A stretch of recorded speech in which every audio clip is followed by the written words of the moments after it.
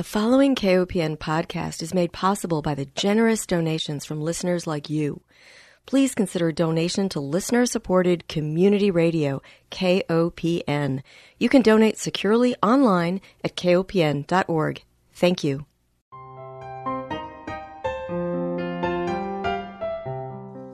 Hi, welcome to Food Sleuth Radio, where we help you think beyond your plate. I'm Melinda Hemmelgarn, a registered dietitian and investigative nutritionist on a mission to connect the dots between food, health, and agriculture and find food truth. And today I am delighted to welcome my guest, Ms. Kimberly Seals-Allers. She is an award-winning journalist, 5-time author, international speaker, and strategist for maternal and infant health. A former senior editor at Essence and writer at Fortune magazine, Ms. Seals-Allers is a leading voice on birth, breastfeeding, and motherhood at the intersection of race, class, and policy. She is the founder of Earth, as in birth, but without the B for bias, the first of its kind Yelp-like review and rating app for women and brown women and birthing people to leave and find reviews of OBGYNs, hospitals, and pediatricians as a digital tool to address bias and racism in care and bring transparency and accountability to the medical system. Ms. Seals-Allers was named one of 21 leaders for the 21st century by Women's E-News for her media advocacy work on maternal and infant health. Kimberly's 5th book, The Big Letdown: How Medicine, Big Business, and Feminism Undermine Breastfeeding, was published by St. Martin's Press in 2017. Earth is a project of Kimberly's nonprofit called Narrative Nation, which creates community-centered media and tech to eradicate health disparities. For nearly a decade, Ms. Seals-Allers has created and directed innovative community-partnered projects in New Orleans, Birmingham, Detroit, and Philadelphia, among other cities, all to improve birth, breastfeeding, and maternal health outcomes. She is a graduate of NYU and Columbia University Graduate School of Journalism. She's the mother of 2, and she's based in Queens, New York. Welcome, Kimberly. It's so great to have you on the show. Thank you so much for having me. I'm excited to be here. Well, we were both Kellogg Fellows, and that's how I first found out about your great work promoting breastfeeding as this first food.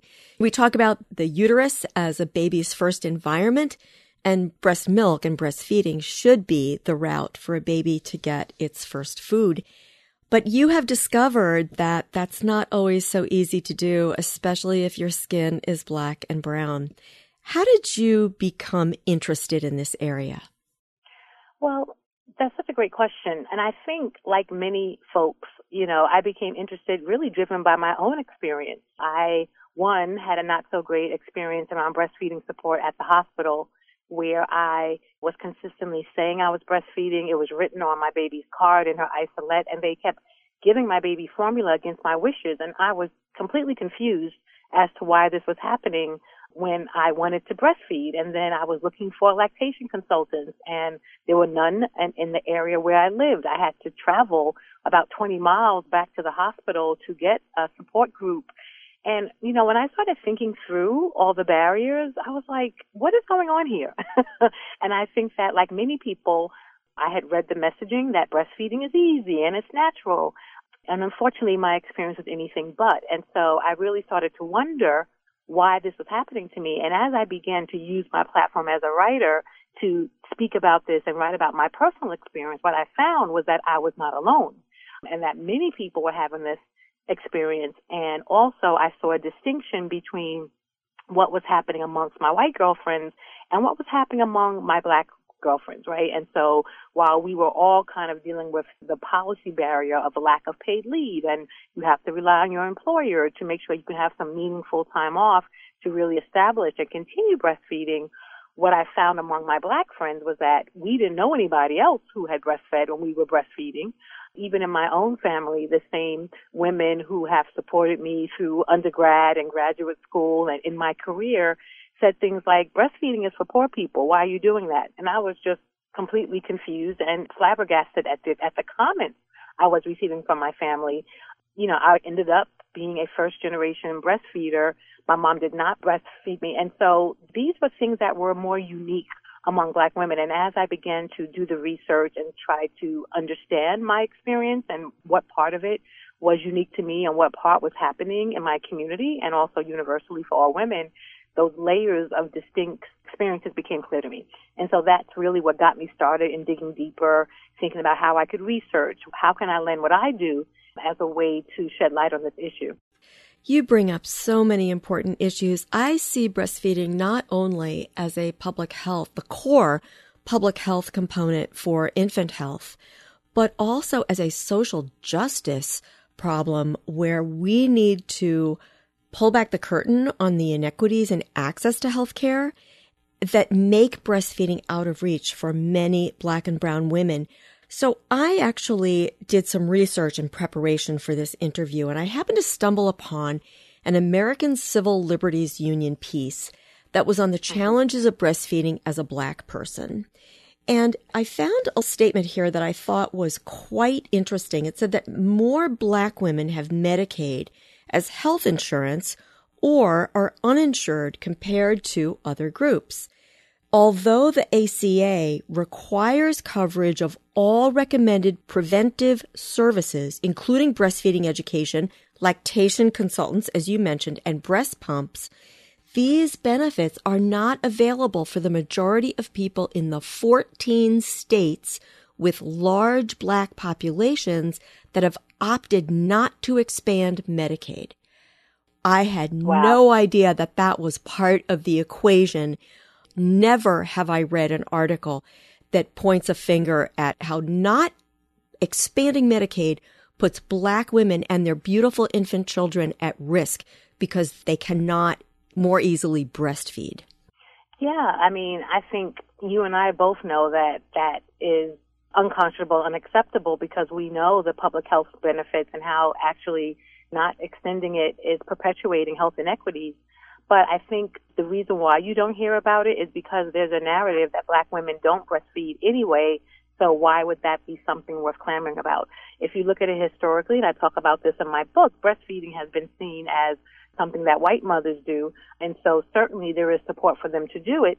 But when you look at the narrative of Black women, even what happened to us when we were enslaved, the narrative has been always something else. So certainly during slavery, we were stopped from breastfeeding our own children and forced to breastfeed the children of our white slave owners and of the oppressors. And this caused Black women to have a disrupted motherhood experience and to kind of inherit a cultural or historical trauma that said breastfeeding was something that we did for other people, something that we did not do for ourselves, something that reminds us of a time that we'd rather not think about. And we have this disruption of our motherhood experience, because your first job as a mother is to feed your baby. And when you're forced to give that food and nurturance, we know breastfeeding is about food, but there's a bonding, there's an emotional connection that you're forced to give to someone who's oppressing you to the detriment of your own children. None of us can fully understand what that looks like and felt like. And none of us can really explain what the historical trauma of that. I mean, if you look at even after slavery, many women of color, Black women specifically, did not have access to other types of jobs. So wet nursing became one of the few things that Black women could do, right? And so now we are still being kind of used for our ability to make milk for other people, but not something we did for our own children. And so we really have to take a historical long view as about when we have these conversations about policy and legislation, why Black women are often not included in that breastfeeding conversation and how that disconnect began and has continued over the years, which is why we're in a reclamation right now around trying to bring breastfeeding back to the Black community, because it was something that we did a lot of before. So it's very complex. It is. And I have never seen a discussion of breastfeeding around the topic of slavery. I wanted to bring something else up that you had said earlier, and it surprised me because I hadn't heard it before. And that was that you had heard that breastfeeding is for poor women. Who owns that message? Where did that come from? Well, actually, if you look at it, it came from the infant formula companies. I was born in the early 70s, and at that time, the marketing message was that formula was the quote-unquote substance for sophisticates. And so it was marketed as the sophisticated thing to do and for people who had money. And at that point, it was beneath you to let a baby eat from your breast. And so if you look at any kind of immigrant community, which Black people behave as economically and socially at times, when you said that being sophisticated meant using formula, Black people bought in. They bought into that because, again, the story about them had always been we're uncivilized, we're untamed, like all the negative things. So when we're sold a marketing message that says this is how you show that you're sophisticated, right, then you buy in. And Black people bought in. And so that idea that it was something for poor people, certainly we know that we think about the hippie movement, which certainly happened amongst white people, kind of also participated in that. But if you look at the mainstream conversation, white women have had a number of celebrities who have also showed the other side of that equation, right? So yes, there may be those in the white community who think breastfeeding is for hippies, but they could look at Angelina Jolie, Kristen Bell, like all the white celebrities who've made breastfeeding a very celebrity thing to do. And we haven't had the same reversal of that narrative in our community. It's happening now, but historically it hasn't been there, right? Like Beyonce mentioned breastfeeding her twins. We were super excited. Everybody was excited, but we can't wait for Beyonce to keep popping out more babies. That's not a sustainable strategy. But we have to recognize that the story of who breastfeeds and why has been mostly detrimental to Black women and their babies. Yeah. It's so interesting that you bring that up about celebrity. And I was thinking about Beyonce, how she was promoting Pepsi. How detrimental is that to children's health, everyone's health, but children in particular that should not be drinking sugary sodas. And yet, what a missed opportunity for her to be promoting breastfeeding instead of Pepsi. Wouldn't that be a great ad campaign to have more Black celebrities doing this? Yes. And she talked about breastfeeding, but you're right. She also did do the Pepsi thing. And I think that people just don't make those connections, right? They don't see that connective tissue.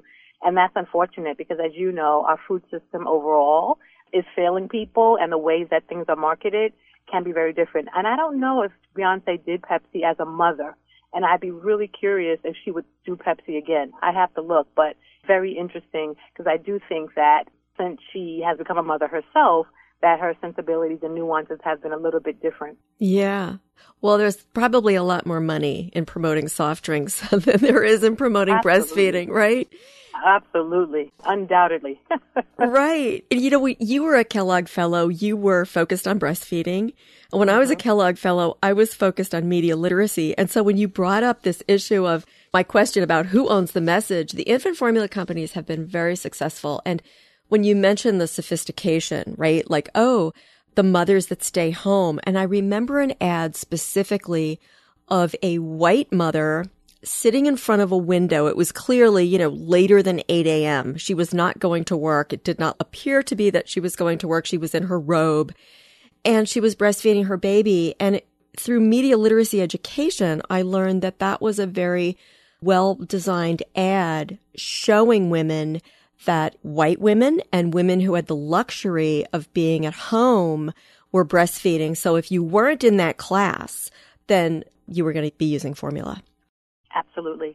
And I think that, unfortunately, today, breastfeeding remains a class-based privilege, right? Because if we think about the lack of policy, we still don't have a federal paid leave. We're hopeful that it's coming soon in this administration.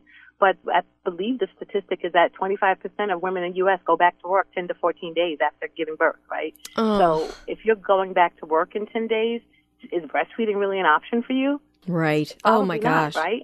No. And so without the policy, we're really stuck with people either eking out their own way. So either you have an employer who's giving you some sort of paid maternity leave, right? And so for that, I was able to pump in my office at Fortune and take 1 year off, much of it unpaid, but at least my employer gave me that option, right? And so, but that's a privilege. Yes, right? It is. And so if I worked at Starbucks or Walmart, if we look at, kind of across the socioeconomic spectrum, it becomes possible for those who may have an office, for those who, may have an employer that's going to give them a paid leave.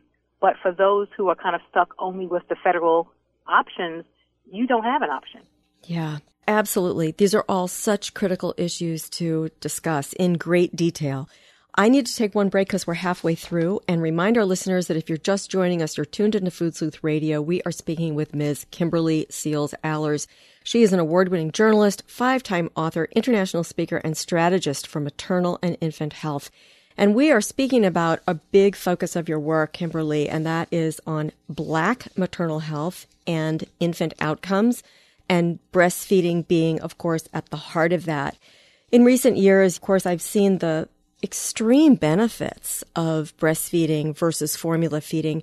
And it used to be where, at least when I was delivering children, we were told that, it's a choice. You can either use formula or breastfeeding, didn't matter.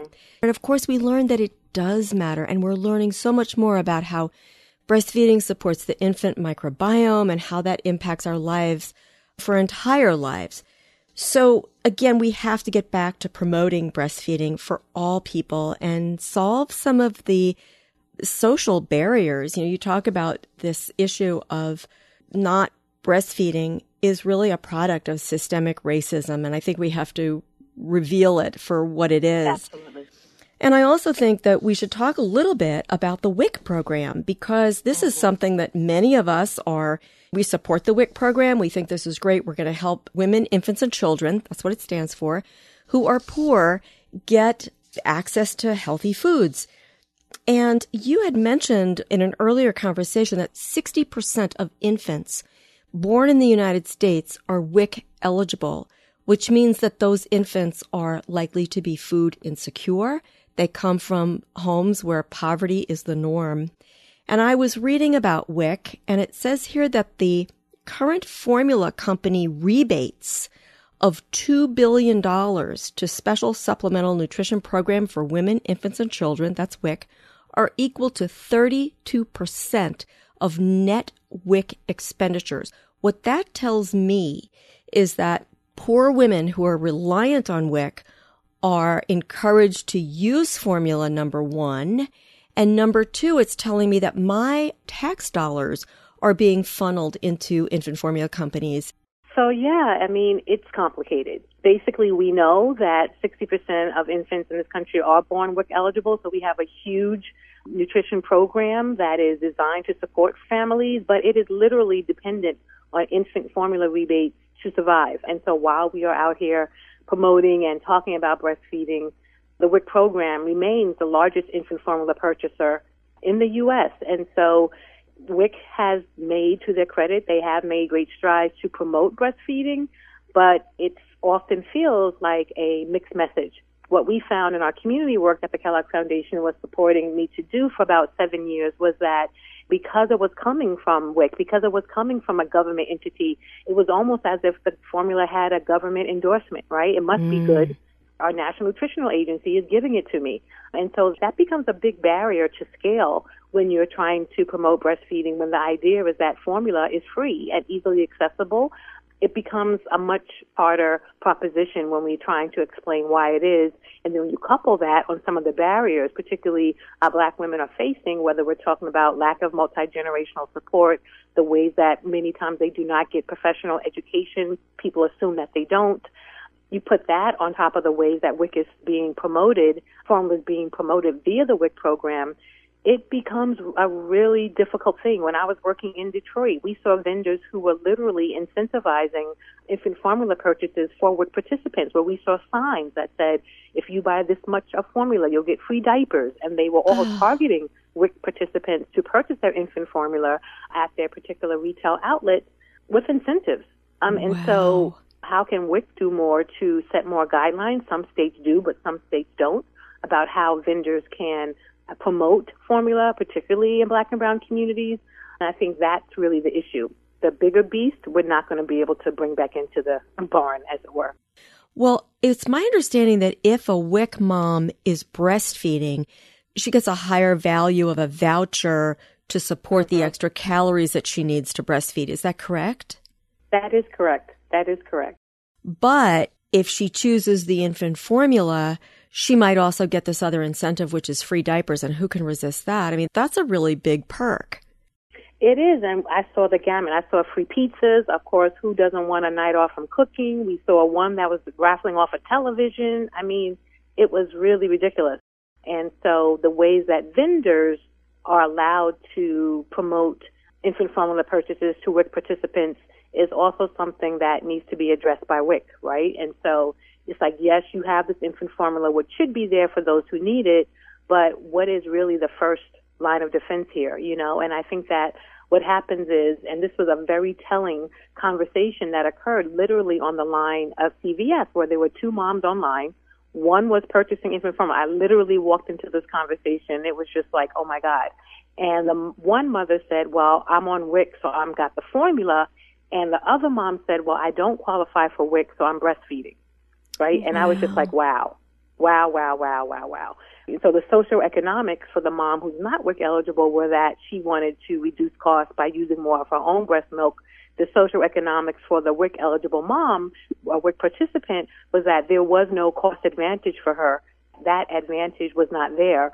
So perhaps we could have got her on nutritional benefits, et cetera, but that idea that breastfeeding costs time and money, which it does, was not there for her. So she just went for the formula. And I think when we look at it, it's absolutely backwards and upside down. It is. And this same article in Breastfeeding Medicine showed that a recent study found that current suboptimal U.S. breastfeeding rates cost the U.S. economy $13 billion per year. That was based on 2007 dollars for pediatric health cost and premature death. Cost data of excess maternal diseases are not yet published, but are thought to be substantial. And little is known about other costs. But think about let's look at ear infections and literacy, things that help a child succeed in school to be well through those early years. We know that breastfed babies, for example, have far fewer upper respiratory infections, ear infections, gut problems.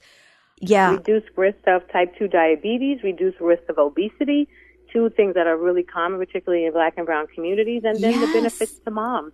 And I think the most important thing that we really try to stress, particularly to Black families, is that it's not just about breastfeeding, it's about the birthing experience. And I think in the breastfeeding world, these two events have been decoupled, and it's one of my pet peeves, and that we need to bring them together. And I say that because one of the biggest reasons why breastfeeding is an infant mortality issue is that Black women disproportionately, regardless of income or socioeconomics, give birth to babies who are born too small, too sick, or too soon, right? This has been proven that Black women, the stressors of racism, the weathering on our bodies, all of that means that with prenatal care, with income, with education, you are still more likely to give birth to a baby who was born too small, too sick, or too soon. That baby needs breast milk the most. And so if that mother has not been educated, supported to understand the value of breastfeeding, even for a full-term baby, now that her baby is a preterm or low birth weight, now that baby really needs breast milk, but she hasn't been kind of activated to do that for her baby. And that is often a cause of infant death, the necroenterolitis. You can probably say better than I can, Melinda, but some of those issues which can be related to breast milk versus being formula fed when you are preterm or low birth weight are critical. And so this is why in our communities, especially because of how we birth, regardless of our best efforts, this becomes a real health issue, and it becomes something very much linked to why we have a higher infant mortality rate. So important. We just have a few minutes left, and I want to give those minutes to you, and I am assuming perhaps you would like to talk about your app so that more Black and brown women can tell their stories. What would you like our listeners to know? Yeah, thank you so much. I mean, via our nonprofit, we've created the first Yelp-like review and rating platform for Black and brown women and birthing people to find and leave reviews of their OBGYNs, birthing hospitals, and pediatricians. One of the things that is clear is like this system needs more transparency and accountability, and we're not going to get there by keeping data and information locked away in secret databases and behind closed doors. And so we really try to, on the front end, create this mechanism for Black and brown folks to see what their community thinks of a provider, right? We feel like your community is an important resource you should be looking into, so you can go into the app, leave reviews. You can also search by your zip code or by hospital name to see if other people of color have left reviews and see what their experience has been like. And then on the back end, we turn those qualitative reviews into quantitative data so that now we can work with hospitals directly so that they can improve their care, particularly of Black and brown patients. And that's where we're pushing for systemic change, right? That we need to be giving more detailed information to the hospitals so that they can improve how much and how well they care for and provide respectful care to particularly Black and brown patients, because we know this issue has become a deadly one for Black women. I live in New York City, where the Black maternal mortality rate is 12 times that of white women, 12 times.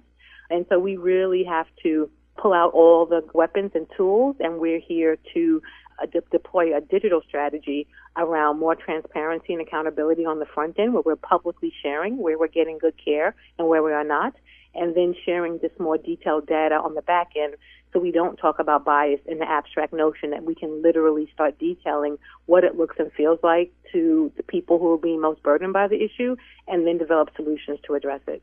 So that's what I'm really excited about. And when you're going through our birthing review, you are asked about doctors, nurses, and lactation consultants. So we're looking to learn more about in-hospital experiences of breastfeeding so that we can make sure that experience also improves for Black women, which we hope can be key to increasing the duration of breastfeeding in our community as well. I think this is a wonderful tool to empower women to find the services that they deserve. And I think you could probably take those stories, turn those into a manual for policy change. Is there good point? Is there anything else you want to leave our listeners with? Well, I want everyone to know that in addition to the great work being done, there's Black Breastfeeding Week, which happens every year, August 25th to 31st. I'm the creator and co-founder. So I would love people to take time to learn about this issue, how we all can play a part, and that if we get it right for those who are being most harmed by the system, then we can get it right for everybody. So that's what we believe, even when we look at Earth, that yes, it is a tool that centers Black and brown folks, but our goal is to make the system better for everybody, because it's a tide that lifts all boats.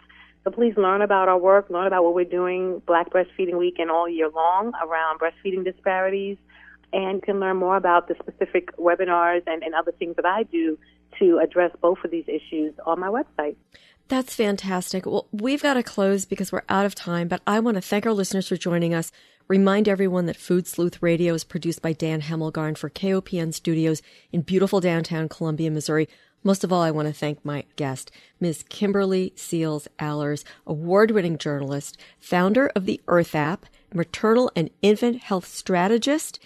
Do check out her book in 2017, The Big Letdown, How Medicine, Big Business, and Feminism Undermine Breastfeeding, which is a sociocultural exploration of the economics, politics, and culture of breastfeeding in America. Her website is KimberlySealsAllers.com. And also, if you're interested in the Earth app, we will provide a link to that as well. And that's simply www.earthapp.com, and I'll provide a link to both of those. Thank you so much, Kimberly, for being my guest and for all your great work. Thank you for having me.